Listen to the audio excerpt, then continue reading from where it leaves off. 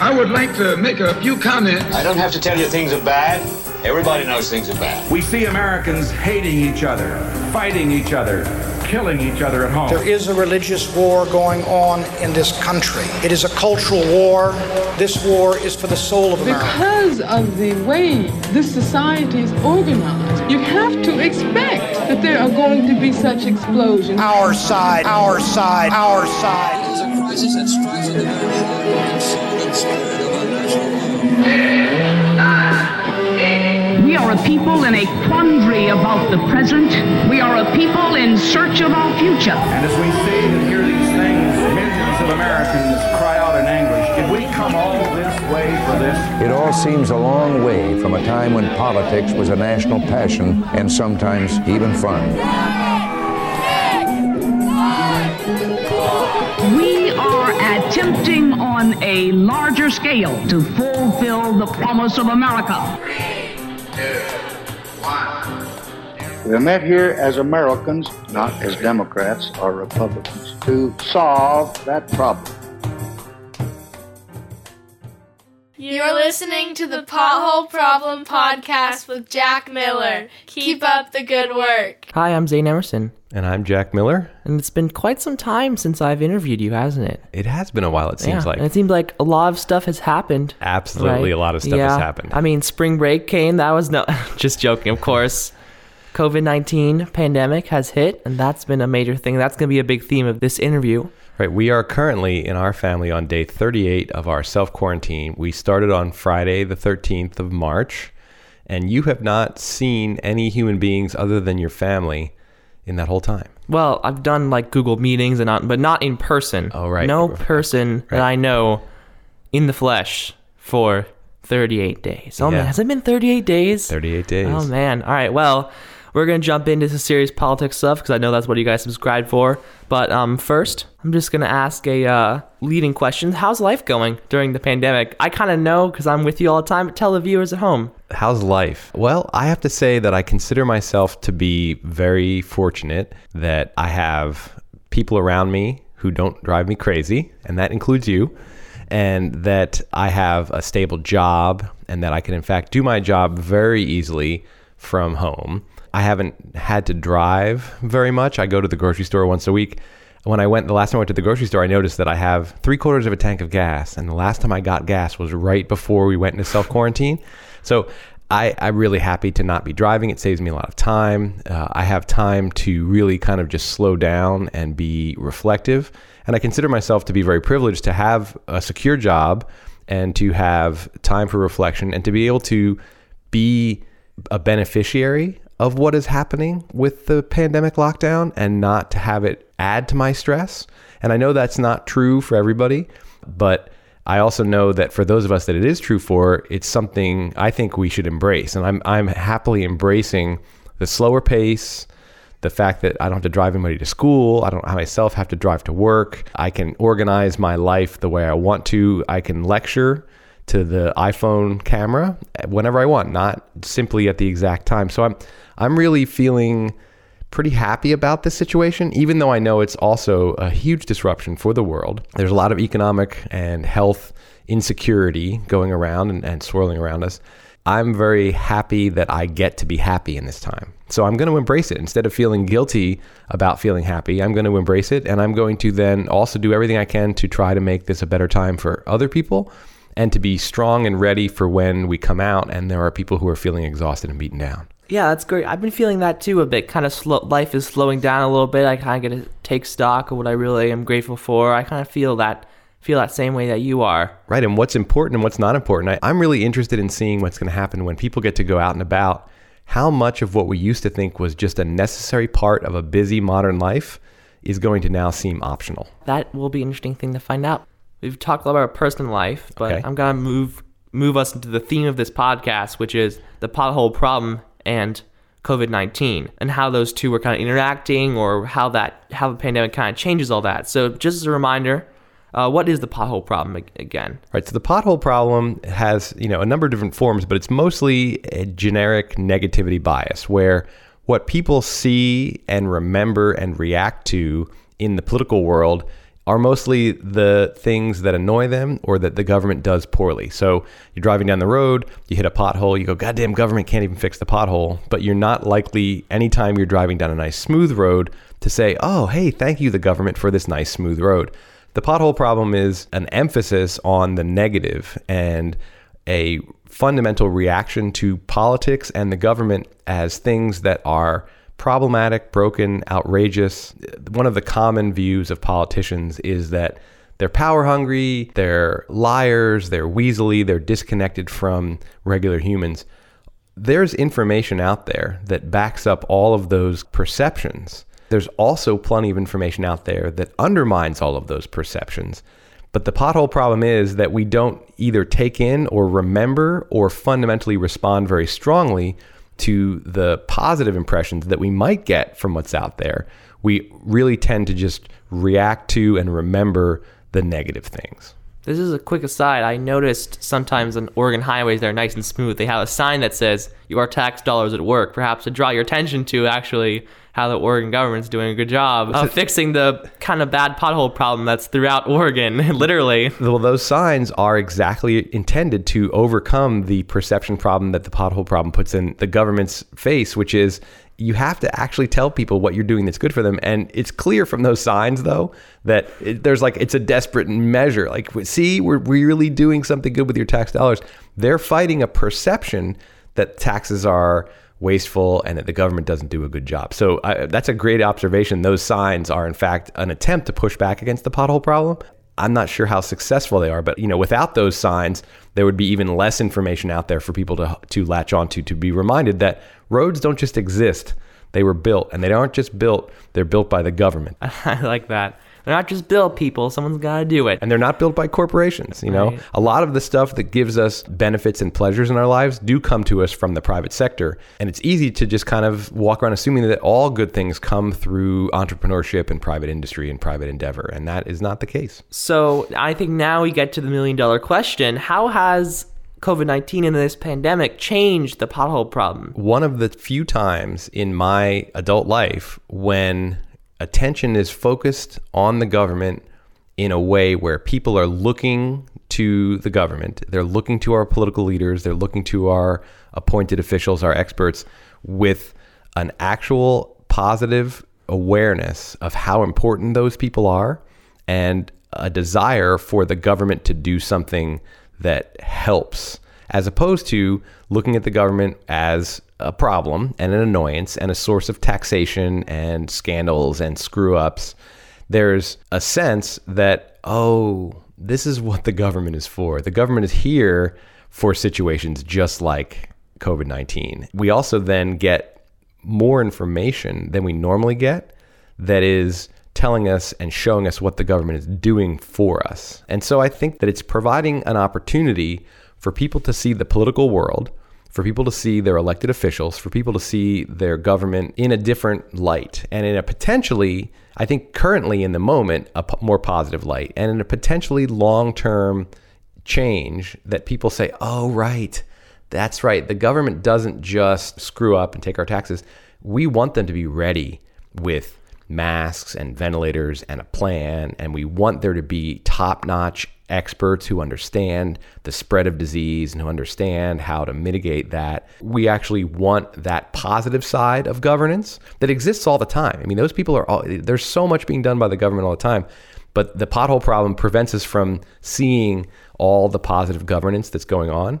And right now, with attention riveted on one specific issue, COVID-19 taking up almost all the bandwidth in the media ecosystem, people are actually seeing government at work for them as opposed to against them. I can't help but think that that's going to have at least a short-term change in political attitudes. So you say that more attention's being drawn to the government, which I think is generally true. I mean, there's daily press briefings, there's a lot of attention on what's going on. My question is that making us think, oh, the government's doing great, or we think, oh, the government's not doing so well? Like, how well is the government doing, do you think, at responding to the COVID-19 pandemic? Well, I think that the thing that's available to us now is a set of dueling impressions that give us balance in our perception of politics. Normally, what we see in the news is the scandalous, the outrageous, the screw-ups, and also politicians and elected officials and, media figures trying to ramp up people's outrage. We're still seeing that. That has not gone away. But what we're also getting is we're getting a bunch of mayors and governors and health experts who we never get to see. How often does the governor of Oregon get watched by 1 million Oregonians or paid attention to? Even the governor of California and New York, big states, how often do they have a daily platform? How often do health experts get to go on television at all, much less daily, and actually have a lot of people watch them? And how often does it happen that those people are actually on television, not on some kind of horrible panel where there's this so-called balance where we get somebody from the Democratic Party and somebody from the Republican Party with their different perspectives and they argue about it? We don't often get this kind of presentation. And so what we actually are getting is a different kind of balance than we normally do.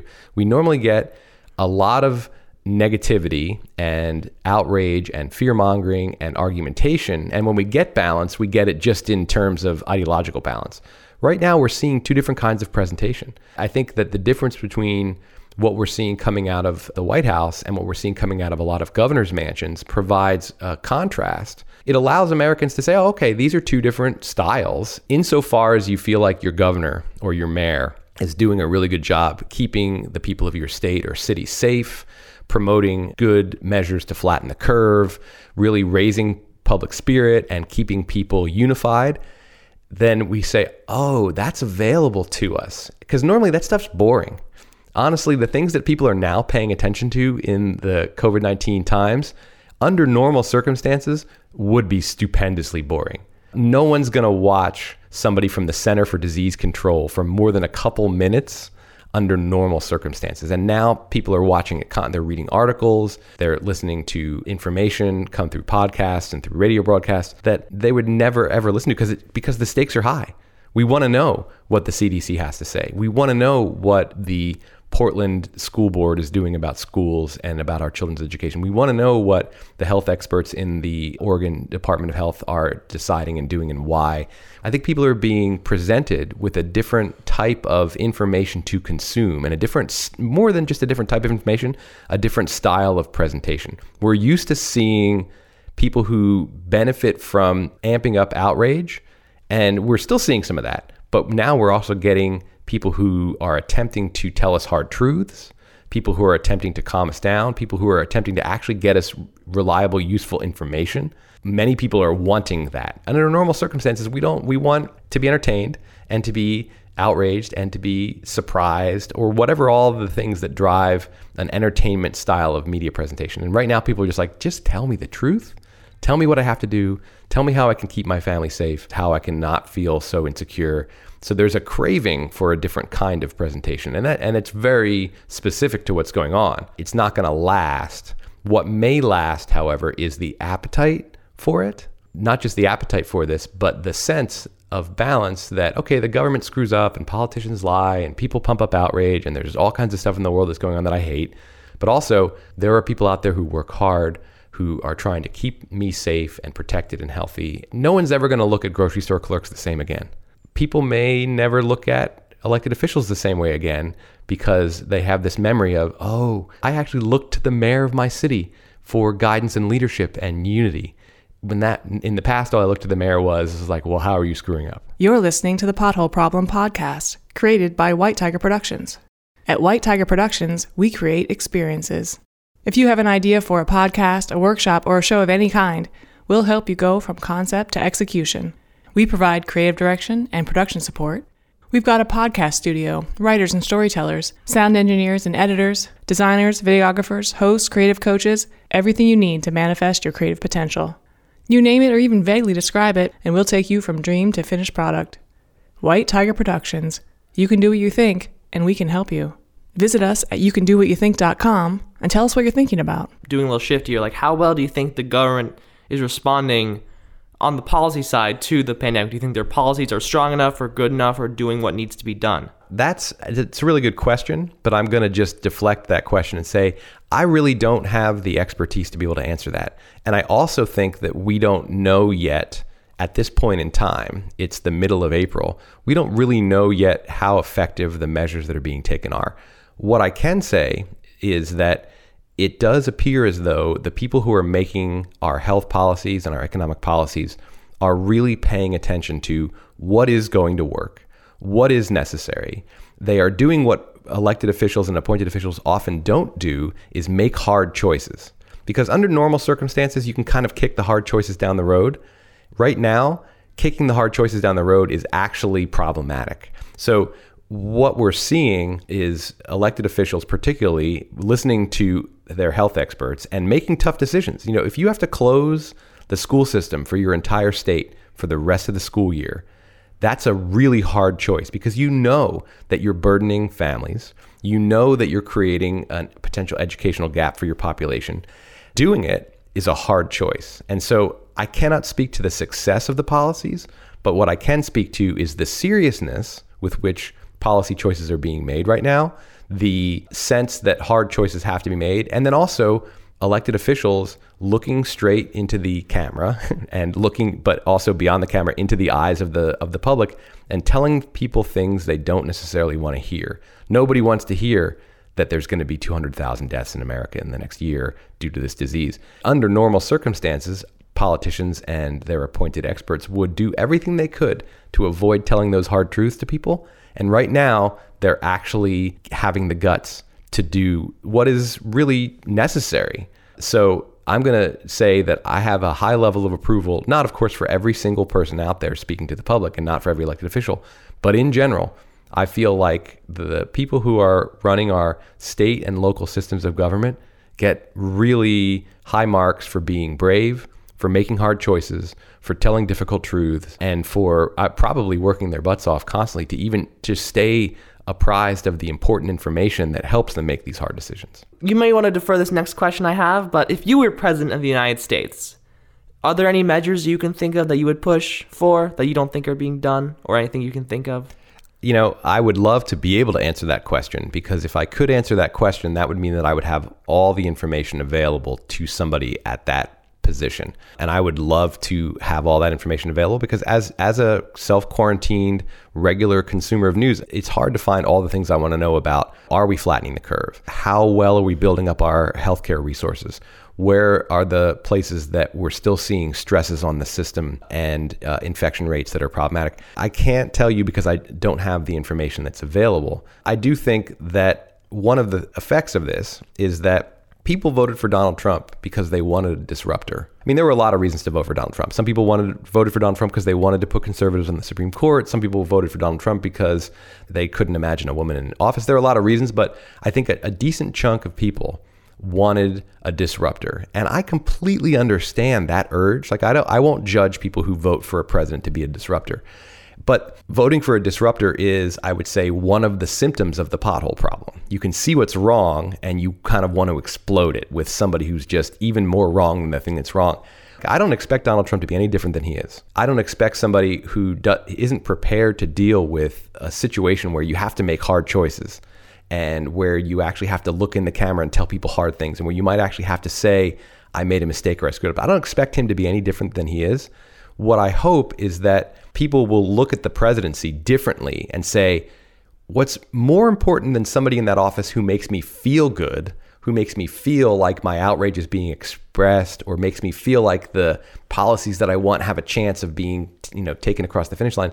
They look at the presidency and they say, is this person able to do the hard parts of the job? I'm hoping that will be a perception shift in how voters evaluate presidential candidates. I don't think it will be long term, to be honest. I think that the presidency, it's too easy to look at that and say, I want somebody in there that makes me feel good, as opposed to somebody who can do the hard parts of the job. Because the hard parts of the job, for the most part, we're not aware of them. That's sort of the flip side of the pothole problem, is we don't realize how hard governance really is. At the higher levels, it gets harder and harder. I mean, the presidency is really almost an undoable job, in my opinion. If you look at all of the things that person is expected to do, of course, there's nobody. It would take a superhuman to have all those different skills. And then that person would also have to be able to be a master campaigner to get elected for the job in the first place. If I were president, I would be looking at the camera saying, please think in the future about how important it is to have somebody who you would want at the podium in the worst possible time. That might be something that happens as a slight shift in our political culture, is that we look at the presidency differently. You have no idea how amazing you just segued into my next question, because my next question, I think a lot of people are actually wondering this. Do you think this situation is affecting President Trump's re-election chances or prospects, and in what way do you think so? Well, it is definitely going to have an impact, and the direction remains to be seen, because there's still plenty of time for the federal government to do a really good job of, one, making sure that the fewest amount of people die from this as possible, and two, prevent the economic crisis that we're facing from becoming a deep recession. Do I think that the Trump administration has the chops to be able to pull off that kind of rescue? I don't know, like up in the air. My tendency would be to think no. I would say this election is now more than ever going to be a referendum on the Trump administration's response to COVID-19 and the economic crisis that was probably coming anyway. Like, we were headed for a recession, but this is a very, very serious recession, and it could either be short and shallow, or it could be deep and long. And by November, we won't know how long it is, because that's not many months between now and then, but we'll have a sense of how likely it is to be deep and long by October. You know, re-elections of presidents are often a referendum on that presidency. And they're a referendum often on how people feel in that moment their lives are. Ronald Reagan, when he campaigned for re-election in 1984, he said, "Are you better off now than you were 4 years ago?" And that was just explicitly acknowledging what's true of presidential re-elections, which is that's how people are going to vote. A presidential re-election is always, to some extent or another, a referendum on the administration. In this particular case, I think the referendum is being narrowed to March to October performance of the Trump administration. And one of the ways in which that's actually good for Donald Trump is that anything that he's done up to this point that has alienated people, that has made people dissatisfied with the kind of disruptor he is, or has just created more anxiety, is essentially erased. And he got a fresh start in March. Got off to a bumpy start with that fresh start in March. And I don't think he actually realized that it was a fresh start. And it was probably unclear to most people that it was, okay, everything that happens from now on is all that people are going to be thinking about when they vote in November. But that's the case. And so it narrows his task. If he and his administration can, make this a shallow and short recession, and can do whatever it takes to support all of the efforts that the states and local governments are doing to keep the death toll low, then people are going to say, okay, I guess this is a competent administration, and they got us through the worst crisis of our lifetimes, the most deeply threatening, like even compared to 9/11, this is something that's striking every single community. And if people can say, okay, I guess this administration is competent at making this less bad than it could have been, then there's going to be some wind at his back. There's still an awful lot of people who are going to be dissatisfied with Trump and are going to vote against him no matter what he does between now and November. But this election is going to be won and lost at that margin of whether or not people feel like the administration has made this less bad. And that's an opportunity for a president to focus, just do it, just make it less bad, and you get to win, and you get to have 4 more years. I mean, if we had a more competent president, he would actually be able to do that, but it's kind of funny because he's Donald Trump. He's probably going to mess it up somehow and then lose election and get people to realize what was really true all along. Possibly, though. By the way, I'm totally betraying my biases. I don't care. I don't like Trump. But anyway. But here's one of the interesting things, and this relates to the pothole problem. Let's say that the administration had done a tremendous job at stockpiling masks and ventilators and being prepared for a pandemic, and had done all the things that we now know not only did Trump not do, but that he actually gutted the efforts from the previous administration to be prepared for this kind of thing. Let's say that the Trump administration had been proactive and prepared the way we would love government to be. That would mean that people might not have such a tragic sense of what's going on right now. Like when the job is done well, when you're driving down the smooth highway, you don't necessarily remember, even when you see the sign that says your taxpayer dollars at work, that it was the government. And so you don't necessarily get that warm, fuzzy feeling. So the lack of preparedness and the lack of proactive measures created a crisis that could then be potentially beneficial if you then pivot quickly and do a really good job at addressing a crisis that in a way was a result of your own inaction. Though, honestly, I'm going to say, I think that even the most proactive, well-prepared federal government we would still be facing a pretty significant quarantine and lockdown. We would still be facing a pretty significant economic disruption.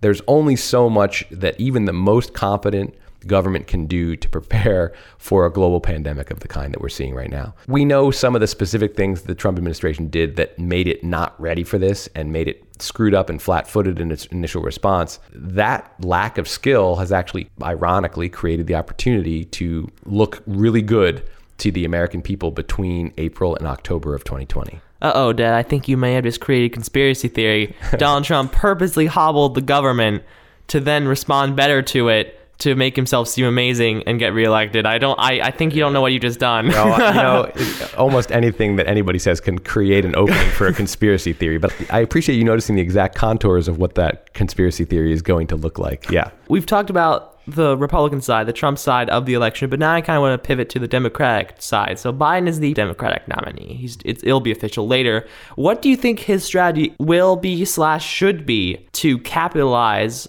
or try and gain back ground during this time? You are really an expert today at asking me questions that I just can't answer. And I will tell you why I can't answer this particular question. I have not been paying the level of attention to electoral politics that I normally would be in the spring of a presidential election year. One, I'm spending a lot of time not consuming news and trying to do what I said earlier and sort of be reflective and slow down.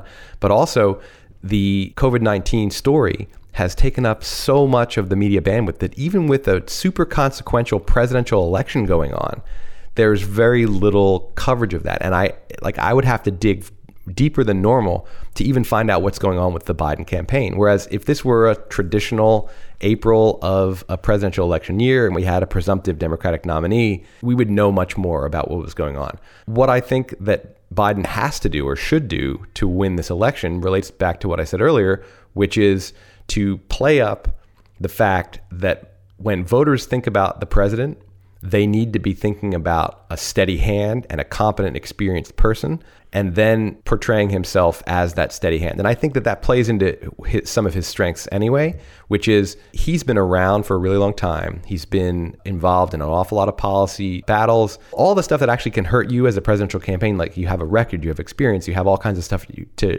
people to paint targets on your back. If he and his campaign can make this an election about competency and expertise and experience and a steady, calm hand, then he has a big advantage. And I think that the situation is going to make more American voters pay attention, not to, well, where do you stand on healthcare for all? Where do you stand on climate change? Where do you stand on taxes and environmental deregulation? The normal big ticket issues that define the way presidential campaigns position themselves will really be on the back burner. And it's more like, how would you have prevented this? How would you have dealt with this? Are you a reliable person? And presidential elections are always way more about character than about issues anyway. Even though campaigns, they talk about issues constantly, really the voters are looking at temperament and character. In this case, we're seeing a model for what we would like a president to be. And many of the governors are providing us with very clear examples of what we would love in a chief executive. We're seeing an awful lot of people who are making tough decisions, telling hard truths to the public, being clear and direct and following expert advice and not fear-mongering or politicking off of outrage, but actually telling people the hard truth. So the Biden campaign, this is a long answer to a relatively straightforward question, but I can only assume that the Biden campaign is going to try to seize the opportunity to turn this into a competency election. And to the extent that it's a referendum on Trump's behavior between March and October of 2020, all the Biden campaign can do is just hope that Trump is Trump. And, people are always saying, let Trump be Trump. Well, they're just like, yeah, let Trump be Trump, because we can believe that Trump being Trump is not going to make the American people feel secure and well taken care of. And in a two-party election, then they'll just vote for the other guy. I'm going to end with one last question, kind of looking into the future. You've touched on this before in previous questions, but I kind of want to coalesce all now at the end. Do you think this pandemic, and how do you think this pandemic will affect politics or the political system or any of that stuff in a major way or in the long term, or if at all? I do think it has the potential to change the expectations of the American people for their government and for their elected officials.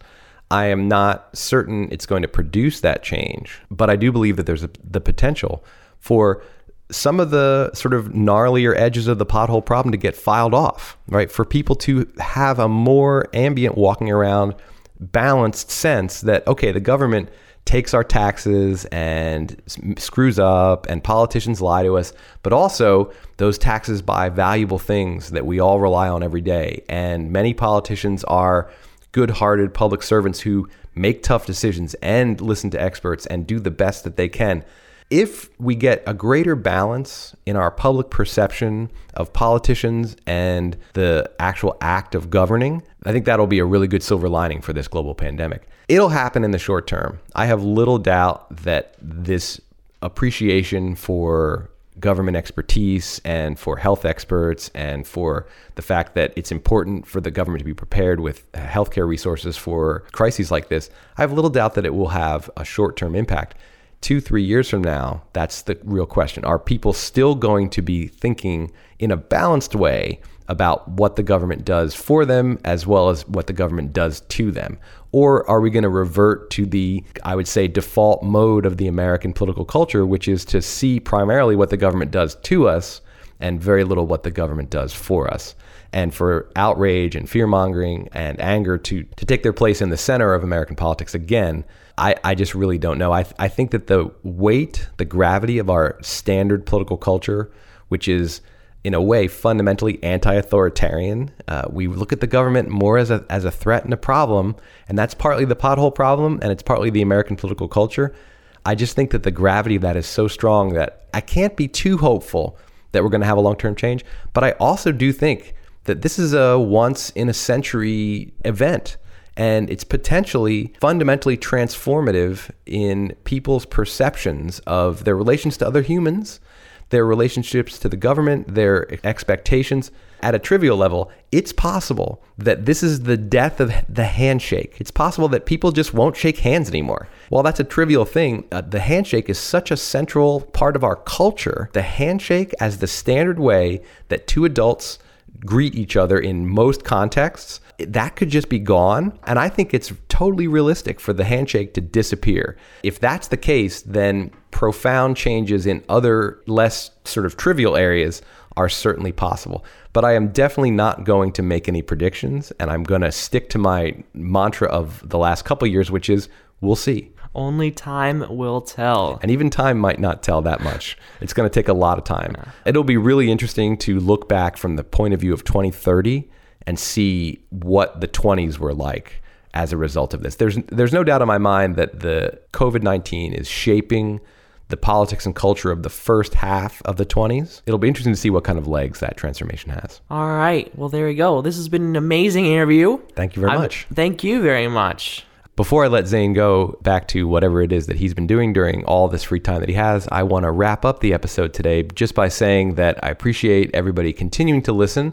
I've had some feedback from listeners thanking me for continuing through the pandemic. And to me, it's actually even easier because I have more time. And I luckily, again, have the resources to continue interviewing via phone interview. All of my phone interview guests have been tremendous, and I'm really thankful to them. And as always, I'm going to go out with a song, but I'm going to go out with a song I've used before. Episode 1 of The Pothole Problem featured Stickin' It to the Man by Greg Weinger. I think that it's time to bring that song back. So here it is, Stickin' It to the Man.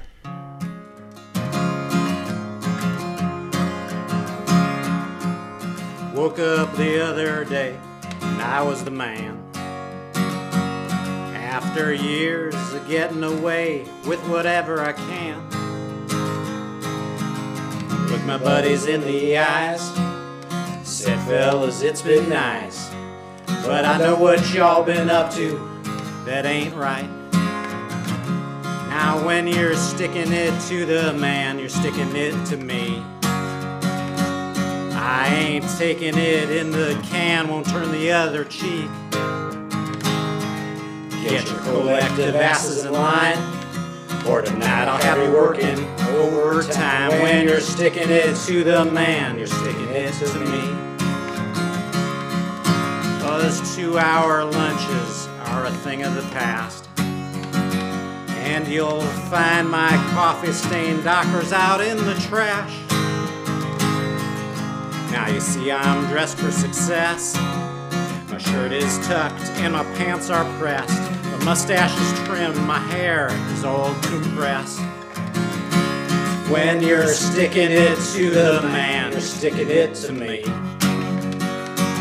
I ain't taking it in the can, turn the other cheek.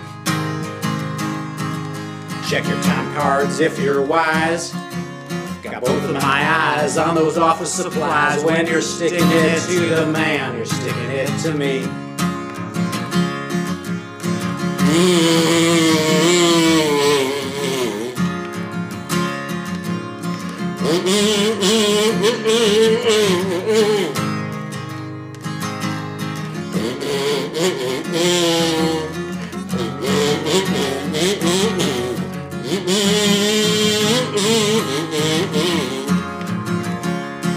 Oh, it's lonely at the top, some folks say. It was never in my plan to wreck somebody's day. Making decisions ain't fun. Right or wrong, I'll answer what I've done. I had to make some layoff cuts, and the time has come. So when you're sticking it to the man, you're sticking it to me. I ain't taking it in the can, won't turn the other cheek. Some folks say it's a sin, but I ain't sold out, I bought in. When you're sticking it to the man, you're sticking it to me. When you're sticking it to the man, you're sticking it to me.